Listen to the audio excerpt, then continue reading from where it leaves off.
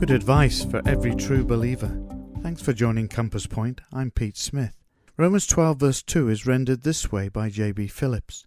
Don't let the world around you squeeze you into its own mould, but let God re-mould your minds from within, so that you may prove in practice that the plan of God for you is good. This is sound advice from the Apostle Paul, most relevant for us today. Do you feel pressurized by your friends to conform to their fashions and ideas? Do you feel pressurized to listen to your work colleagues' sordid tales? Don't give in, but rather let the transforming power of the Holy Spirit renew your mind. As Paul told the believers in Philippi, whatever things are true, just, pure, lovely, think on these things, or meditate on them. Join us again soon at Compass Point for more daily direction from God's Word.